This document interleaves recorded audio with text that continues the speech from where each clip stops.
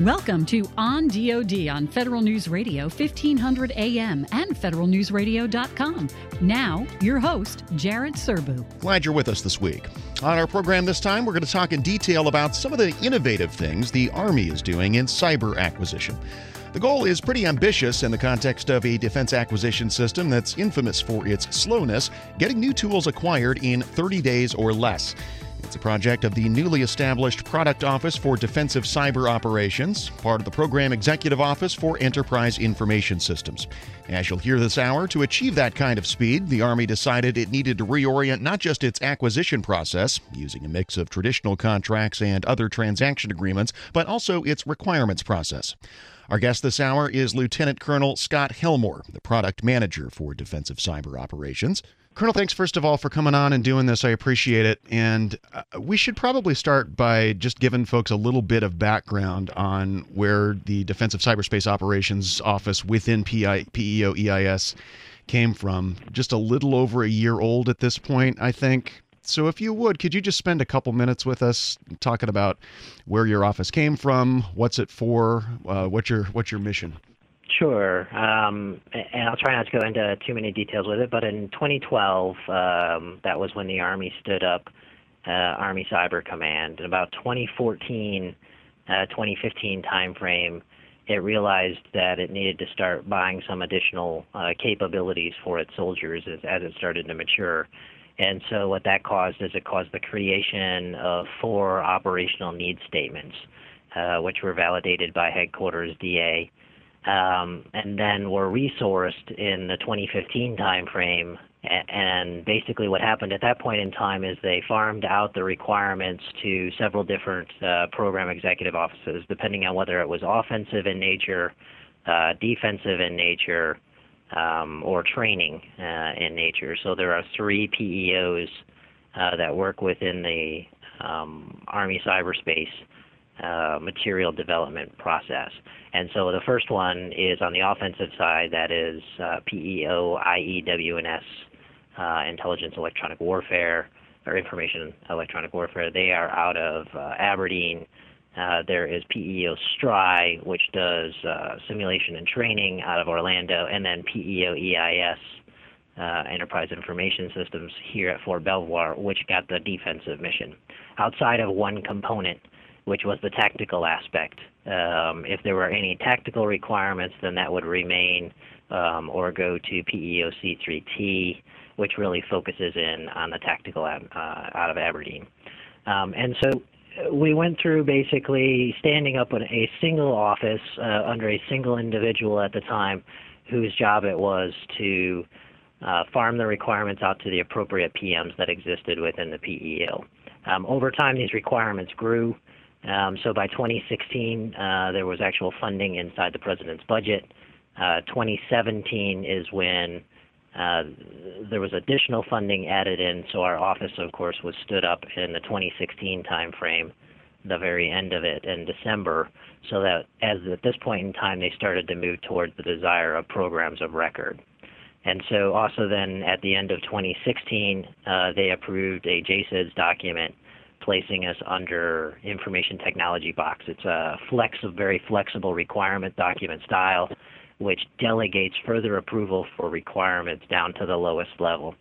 And what happened in 2017 is we delegated that down to the 2-star level. Traditionally, all requirements would be approved by the Joint Staff via the JSIDS process.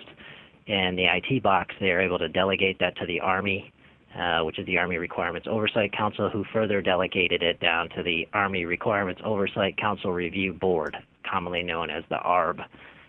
So all of then our requirements were able to be approved by that level. That level has further delegated additional requirements approval down to Army Cyber Command and to TRADOC, Level Training and Doctrine Command. So what that meant then is we needed to have a very fast and responsive program office. Now you have flexible requirements. You need to have an acquisition office that can respond to those. So we stood up PDM DCO, Product Manager Defensive Cyber Operations, to respond to all of the PEO EIS requirements. And now we are getting ready to add additional capabilities by elevating that PDM DCO and making it project manager defensive cyber operations and putting it up at the 06 level so that we can apply additional resources to it. And then again, to give us flexibility, what we're looking to do is make acquisition decisions delegated down to the 06 level. So those are just some things that we've done to get us to today. And that's a lot there, obviously. So at the end of those several different layers of delegation, what you have is really just TRADOC and our cyber as the folks that you get requirements from. Are your end customers really just the cyber protection teams? Is it broader than that? Are there other capability providers to those CPTs? So our primary focus today is on the cyber protection brigades, which the cyber protection teams report to. So the Army has 41 cyber protection teams in all of its compos, all three compos. There are 3 brigades, one in each compo. So the active brigade down at Fort Gordon, we've stood up a National Guard brigade here in the National Capital Region, as well as a reserve brigade. Those brigades, the Compo 2-3, the reserves and National Guard, are in the process of standing up their cyber protection teams. The teams on the active side are all stood up. And that is our primary focus today, to get them the equipment. However, there's additional requirements to give additional equipment to other organizations within Army Cyber Command. And I want to stick with the requirements process a little bit. In your experience so far, delegating the requirements process down as far as it is, how much faster is it? Can you give us some sense of that? How much faster is it? How much more agile is it compared to what we would think of as a traditional JSONs process? So I can't give you a time frame in the sense of saying, wow, well, we've really shaved off X amount of months from it. But what you can basically say from that is, by going to the lower levels, you're still having a scrutiny from senior leaders. So you're still having senior leader involvement. But what you're really getting at is, what's that level of involvement that really understands the requirement the most and understands its implications across multiple other requirements? And so what you find is at about the 2-star level, that's that right sweet spot where they're seeing across offensive, defensive, and training, but yet they're not in such a situation where you're trying to educate them. They know what's going on with it. They can make a decision fairly rapidly. And so what we are seeing now is we're going faster and faster, where it's taken us about a year to get to today from when we started going down this delegation process, and that includes the delegation. Now we're talking about every couple of months, every 2 months to be exact, spinning out new requirements. And as far as I know, I have never seen anything faster from my perspective. Yeah. Okay, so as you said, this sort of calls for an acquisition process that's as fast as that faster requirements process. So talk me through what you've done over the past year to try and meet that task. Yeah, so two things we had to do for that. First of all, in order to have, if you've got flexible requirements, you've got to have some type of funding that is just as responsive to those. So the first thing that we've been able to do, working with headquarters, DA, and Congress, is we've been able to get a single budget line. And so all of our programs of record, of which there are currently going to be 11 within the defensive cyber umbrella, all of those are within one funding line by appropriation. So there's a funding line for procurement, a funding line for research and development, but there is not separate funding lines for deployable capabilities, tools capabilities, analytics capabilities within those lines. What that allows us to do is, when the requirement comes in very quickly, we can take a look at where we may have some trade space without having to go back into headquarters DA. So at the program management level, we have the ability to quickly do a trade space of something and say, well, there's an urgent requirement for analytics, as an example, which we just recently had. Let us take money from mission planning and apply it very quickly to analytics, and that can be done instantaneously. So that's one way. Now we've got the resources. Now you have to have the acquisition vehicle to do it. And so the acquisition vehicle aspect of it is what got us to look at other transaction agreements, as well as working to build a dedicated support acquisition cell, contracting cell via Rock Island Contracting Office. And with them working out a process whereby we have a code basically that tells if this was a urgent requirement, we use a certain code word for it, and that means within 72 hours you need to have a contract awarded of some kind to it. Then we have another one that's basically at 45 days you must have a contract awarded in support to it. So we have a tiered contracting code level that allows the contracting office to understand the warfighter's priorities. Then under the OTA process, what we found is we really needed a way to collaborate. The fastest way to help industry understand what the government needs is to have a lot of communication with them. And that's what really led us down the pathway of looking at other transaction agreements, is that ability to freely collaborate with industry and not feel that we are in a situation where there's a conflict of interest. And that's what led us down the pathway of a consortium approach as well, using a consortium as a group that we can freely converse with together and help industry one another to point out where one industry member has as an example, a superior software and another industry member has a superior piece of hardware. We can make recommendations to them within the consortium that they come together. Then the last piece that we did to it was we determined that within the OTA process it was still too slow. We needed to develop a process whereby it would be faster, and the way that we're doing that is by co-locating decision makers. So in traditional contracting, what happens is we send out an RFI to industry, a request for information. They come back over a couple of weeks with whatever their responses are. We digest that over a couple of weeks. Then we go back out again with a performance work statement. That takes several more weeks. Then we, in our review of the performance work statements or their proposals that come back, it takes us several more weeks of review, which goes to a contracting office, which they then review, and you can see the iteration. There's a lot of back and forth of information. If we eliminate that by putting everyone into the same environment, and I say that because it doesn't necessarily have to be the same physical space, but you put everyone into the same environment and dedicate time and resources to it, you can streamline all of your activities. And that's what we're doing under the CRAPID process, is we are putting the test people physically in the same place. We are putting the contracting folks physically in the same place. We are putting the subject matter experts, which is the user community, in this case the Cyber Protection Brigade, in the same physical space. We are putting technical SMEs in that space, and we are putting the PM. So everybody who's a decision maker is in the room and votes to say what they think the best solutions are as we move forward. Lieutenant Colonel Scott Helmore is the product manager for defensive cyber operations in the Army's Program Executive Office for Enterprise Information Systems. We'll come back and talk more about how the Army's working to dramatically speed up cyber acquisition in just a moment. This is On DoD on federalnewsradio.com and 1500 AM. I'm Jared Serbu.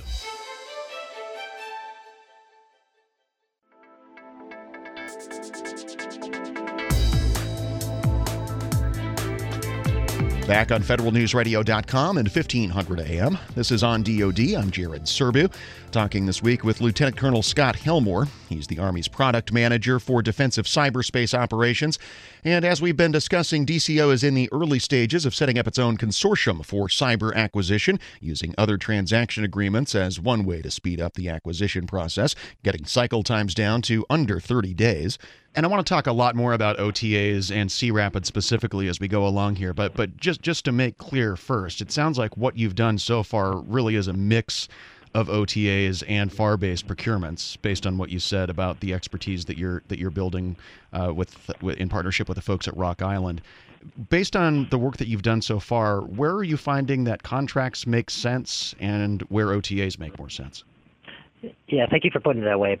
So really what we found is we wanted a mix of innovation and stability. And so when we talk about using FAR-based traditional contracts, that's where we were looking for stability. And what I mean when I say stability is when you have a traditional contract, you know that that contractor is going to be there for a while. you know that they're focused on a certain point, and you're going to have a long-term relationship with them. And so in this case, what we thought was the best way to do it is to focus that contractor, which we would have for every program of record, on integration. Because we always want to have a stable integration platform, someone who's familiar with our fielding environments, our users, and all of the materials, no matter the manufacturer.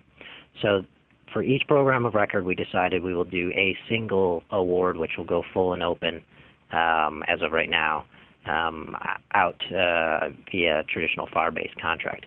But then it was, well, sometimes in those type of scenarios, we get stuck with whatever that prime contractor has for innovation. And as an example, one major defense contractor, if you award a contract to them, you may be excluding all of the good ideas from another major defense contractor, or you may be excluding all of the innovative ideas from small mom and pop businesses who really don't want to be taken over by a larger business. That led us down the pathway of saying to focus on innovation, to focus on speed of relevance, being ahead of our threats, but still being synchronized with technology. That's what focused us on, let's look at an OTA and its capabilities. And in those one contract per program of record, I imagine you also had to put a lot of thought into structuring those so that the prime contractor doesn't own the whole thing soup to nuts in perpetuity, and that anything you buy via OTAs or any other mechanism can plug in as your needs change. You are exactly right. So there's two things we looked at with it. First, as we're developing the contracts, is that the government reserves the right to direct a subcontractor. Now, how do we do that is a little bit more challenging than me just saying the government reserves that right. So what we decided is we've got to reduce the contractor's risk. If we're going to tell a contractor that the government may be constantly changing the baseline on them, this meant two different things. One, it goes back to what type of contractor are you trying to select? Are you trying to select a production contractor? No, we're going to select an integration contractor who is used to their baseline changing more often. The second thing to it is it led us down a pathway of saying the government needed to create some type of a capability whereby we could already report into the contractor the risks of them integrating it. That led to the creation of a concept known currently as the Forge. And so what the Forge is in the CRAP process, it's the very tail end of it, which is known as the Crucible event. What this is the government's facility whereby all of the current defensive cyber capabilities are physically located. So now we can plug in whatever the new piece of software or equipment is, hardware, and see how it impacts every other component, every other system within the DCO suite of capabilities. And so now we can report back to that integration contractor and basically show them what we've already started on the integration side. Okay, so you've started us down the road of talking about CRAPID, so let's get deeper into that. You've already, as I understand it, been using another OTA consortium, the C5 consortium, Consortium for Command, Control, Communications, and Cyberspace over the past year or so. Were there deficiencies in that process, or the way it was structured, or the speed at which it was able to operate? I mean, what made you decide that you need to develop your own process here? So no matter what contract we utilize or what OTA we utilize, there's always room for improvement. And in this case, that is what we found. We found a way that we thought that we could improve it, given our niche within cyber. And the ability where I mentioned that we were going to create this facility known as the Forge. And so what we found with the existing OTAs and the way that they were governed or operated was that they did have the flexibility of making many of the adjustments that we required, but then it came back to the contracting office and contracting abilities within the government to make sure that we were unified with those stable contracts, which are the traditional contracts. So we wanted to roll it all under a single umbrella to help make sure that when we were trying to transfer an innovative product into our program of record contracts, that the contracting office was aware of both sides of it. So that's really what the initial phase was that led us down the creation of saying, well, we're going to move from today's current C5 arrangement and look to create another arrangement. And notice I say arrangement because the C5 can be created elsewhere under another contracting office. The C5 is a consortium. And so that consortium can be moved to a multitude of contracting offices, as an example, as well as other ones. And I just use C5 because it's who we currently have contracts with. And so then the other piece was we wanted to find a way to move into a 30-day process. And really what that was about is it takes about 30 days for us to acquire a technology. It takes us about 30 more days for us to do an operational assessment on that. So after I've decided I'm going to buy a limited quantity of it, I now need to assess that quantity and give it to the warfighter. That's a 30-day additional piece. That's 60 days overall. In general, technology is changing every 90 days, is what we're finding right now. So if your contract process takes 60 to 90 days to do, by the time you've awarded the contract, it's already been subsumed by another capability. So it was, again, how do you move that as far to the left as you can, and then how do we start getting things so that we can do an urgent requirement? And to give you an example of an urgent requirement, I won't go into details of the actual requirement, but what we were able to do is using a streamlined process off the C-Rapid. We were able to go from the day that Army Cyber Command gave us a requirement to the day that the contractor was notified that they can proceed forward on it was 8 days. And so, again, going from a traditional side where up till now it's been taking us several months to making awards to an 8-day award was a gigantic win for us. No kidding. So that's I assume just the prototype stage. That's not full production, but nonetheless. It is a prototype because, again, we are not currently a program of record, but I will tell you it is a very large prototype, and it was based off of a very urgent requirement. So there was a existing known prototype, and what we did was we greatly increased its capabilities as we move forward. Lieutenant Colonel Scott Helmore is the product manager for defensive cyberspace operations in the Army's Program Executive Office for Enterprise Information Systems. We'll talk more after another quick break. This is On DoD on federalnewsradio.com and 1500 AM. I'm Jared Serbu.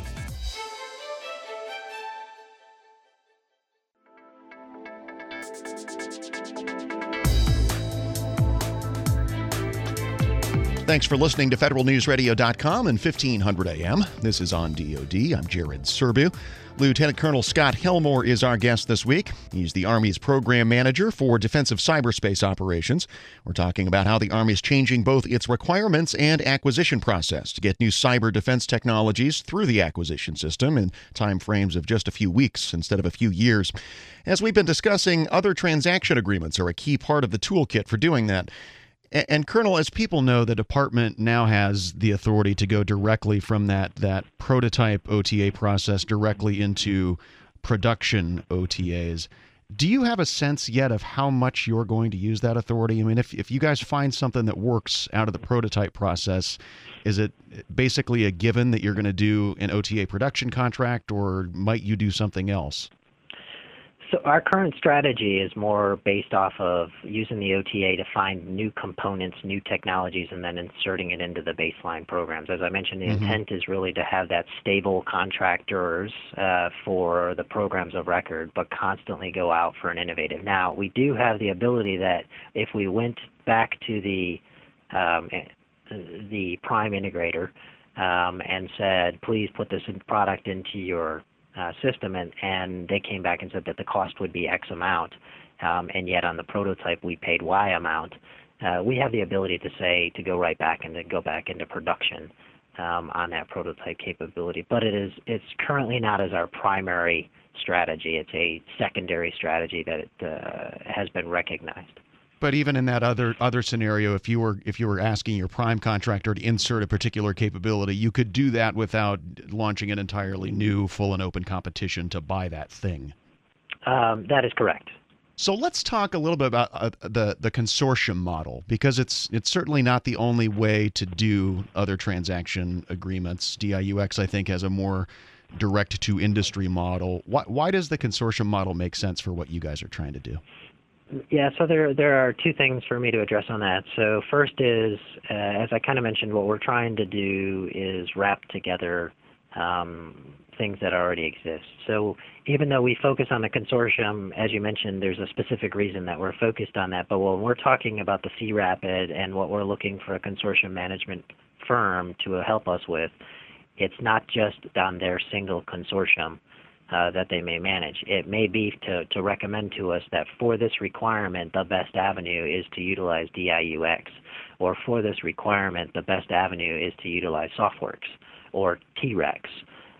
So there are different avenues that what we're asking the consortium management firm to do is to say, yes, you will manage the consortium that we will focus our collaboration on, but we also want you to help us point out other directions that we should be looking at based off of their abilities. So the reason that we've been focusing on the consortium approach is that collaboration ability that it has.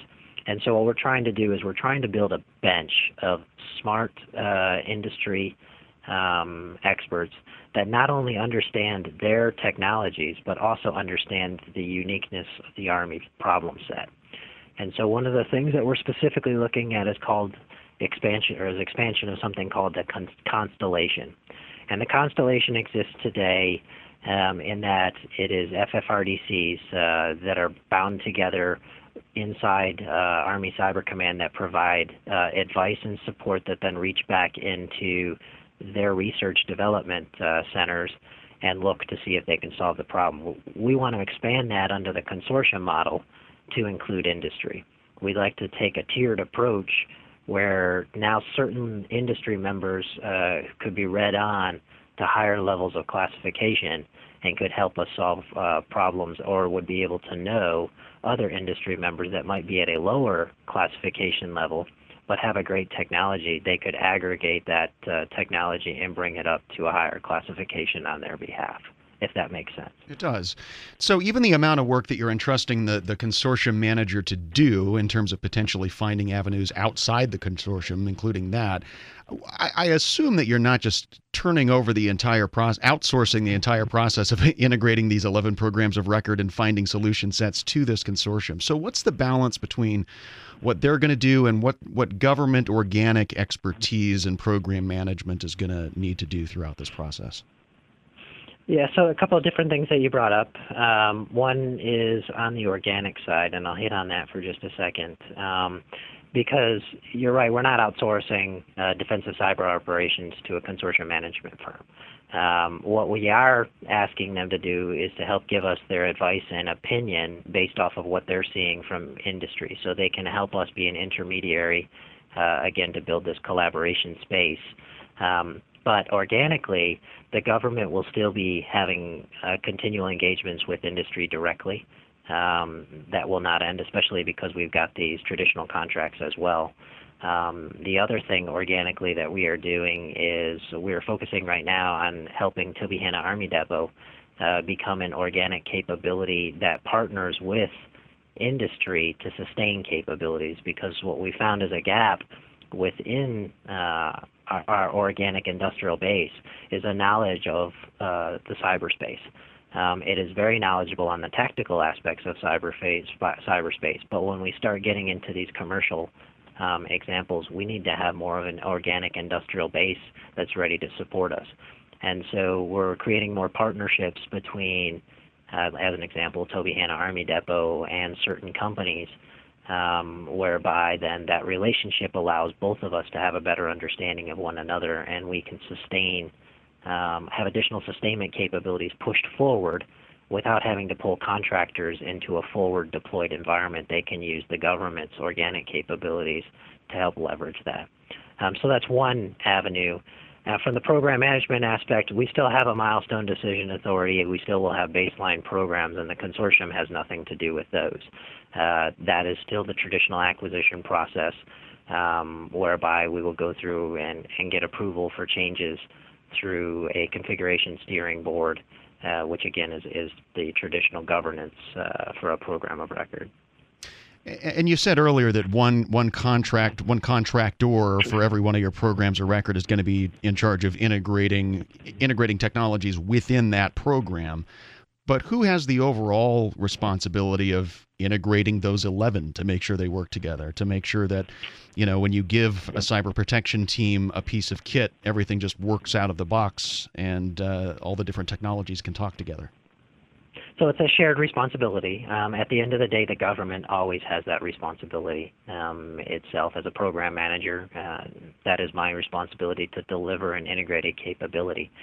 But what we're doing to answer that is two things. One is the Forge concept, where, again, the government has its own ability to demonstrate the integration of these different platforms, and only procures platforms that have already been demonstrated to have integration capabilities. And to get there, what we've got to do is we're really concentrating our current designs on open design and it being modular, again, with the intent being that we can pull out a single module and go out to industry with an innovative approach and replace it with a newer module, whatever that newer technology is.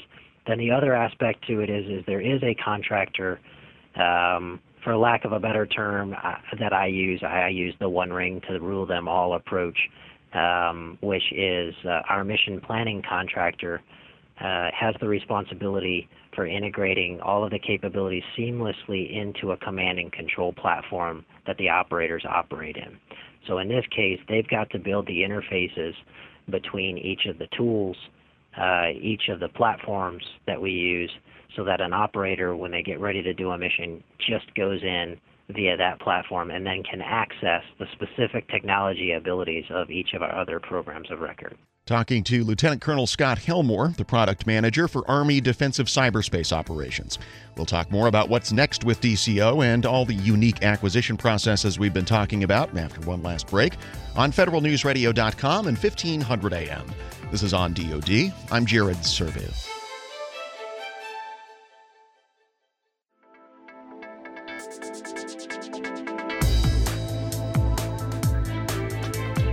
Back on federalnewsradio.com and 1500 AM. This is On DoD. I'm Jared Serbu. A few more minutes with Lieutenant Colonel Scott Helmore, the Army's product lead for defensive cyberspace operations. We're talking about the new approaches the Army's taking to speed up its acquisition of cyber tools.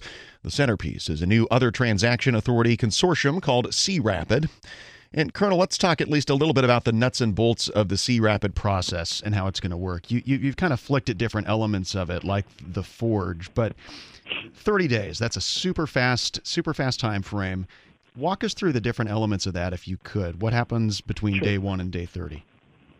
Yeah, so our day 1 starts the day we either get one of two documents, because there are two ways right now that we can get requirements. One, we can get them via TRADOC, which it comes in as a document known as a capability drop. The second way is we get a requirement that comes in via Army Cyber Command Cyber Needs Form. And there is a third way, which I'll come back to, because really what that third way is how does industry have a potential for adding something into this, and we're still figuring that piece out, but let me continue going through it. So based off of either a cyber needs form or a capability drop, that becomes day 0 for us, or day N. We now take that document in its existing format, which we've already worked with Army Cyber Command and agreed on the format of their cyber needs form.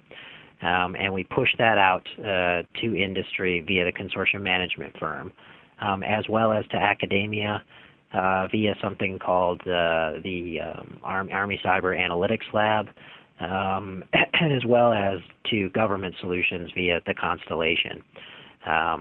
They have 10 days to give us back their responses to it. And all we're looking for in that first 10 days is their existing spec sheets, their existing PowerPoint. We're trying to get it so that industry doesn't have to do a lot of work. Basically, they're going to spend those 10 days taking a look at what the government's requirement is and saying, do we think that this is something we have an answer to? And if it is, they're going to hopefully pull what they already have off the shelf in the form of a one-pager or a two-page sheet or a couple-page presentation or a video and send it to the government. The government will then review those solutions. We have 10 days to review those solutions and make a potential recommendation back to them. And the recommendation that we're going to make back to them is either your product is close to what we need and we would like additional information on it, your product is what we think you need, or we do not believe at this point in time that your product it will meet the government's requirement. If it's option 1 or option 2, either it's close or we think it is, then we will likely invite you to what we call Shark Tank. And so Shark Tank now is at day 20. And Shark Tank can be done, it is the companies pitching their ideas, like we get traditionally at either one-on-one sessions after industry days, or I just had one right before this with a company where the company came in and gave me their pitch for what their capability was. Those pitches can be done in person. They can be done virtually. They can be done telephonically. We could do via video capabilities like Skype for Business. And they will demo their product in however they want to demo it. The government will then, at the end of it, tell them basically a rapid analysis of what we think. Their product, is it close? Do they need to tighten up a piece of it? Or was there somebody else maybe that the government recommends they partner with and come back to them with an alternative suggestion? 5 days later from that, what we're saying is we will have an event known as the Crucible. At this point in time, we've down-selected to probably 4, maybe 5 companies, and those 4 or 5 companies, we're going to ask them to come to our facility here at Fort Belvoir and demonstrate their capability in our environment. That's how we're going to assess whether their capability can be integrated or not in with the rest of the DCO suite of capabilities. And so that process will take a couple of days. It'll take probably about 2 or 3 days for us to go through. At the end of it, we will make a decision on which one we procure. If we procure any, if we procure more than one, and the contracting officer is there on site. So what will happen is there'll be about a 2-page document that'll get signed that says you can spend no more than X, Y, and Z to provide the following major capabilities. So what we're really saying is at that last stage, whoever comes into the Crucible event needs to be prepared to negotiate with the government and have it be empowered to sign a document with the government, because leaving there will be a contract of some form. Because you're going to be ready to go at that point. That's exactly it. So through this whole process, it has given us the amount of time to assess their capabilities, because a lot of people get hung up on the 30 days. It seems fast. To be honest, I think it can go much faster than what we've laid out, especially as you start getting upfront. If all I'm asking for is a 1 or 2 page document, if all we're doing is just asking for your cheat sheets, that should be pretty fast. It should be a quick flick. But we want to give industry enough time that if they want to make adjustments to their capabilities or combine early, they've got that time. It really goes to what the Army uses of a 1/3, 2/3 type of a rule. Give your senior leaders 1/3 of the time, give 2/3 of the time for the execution aspects of it. And that's what we're trying to do here, is reverse that. Give industry 2/3 of the time and make the government only have 1/3 of that time to make its decision. Then at the end of those 30 days, we'll go out for an operational assessment, as I mentioned.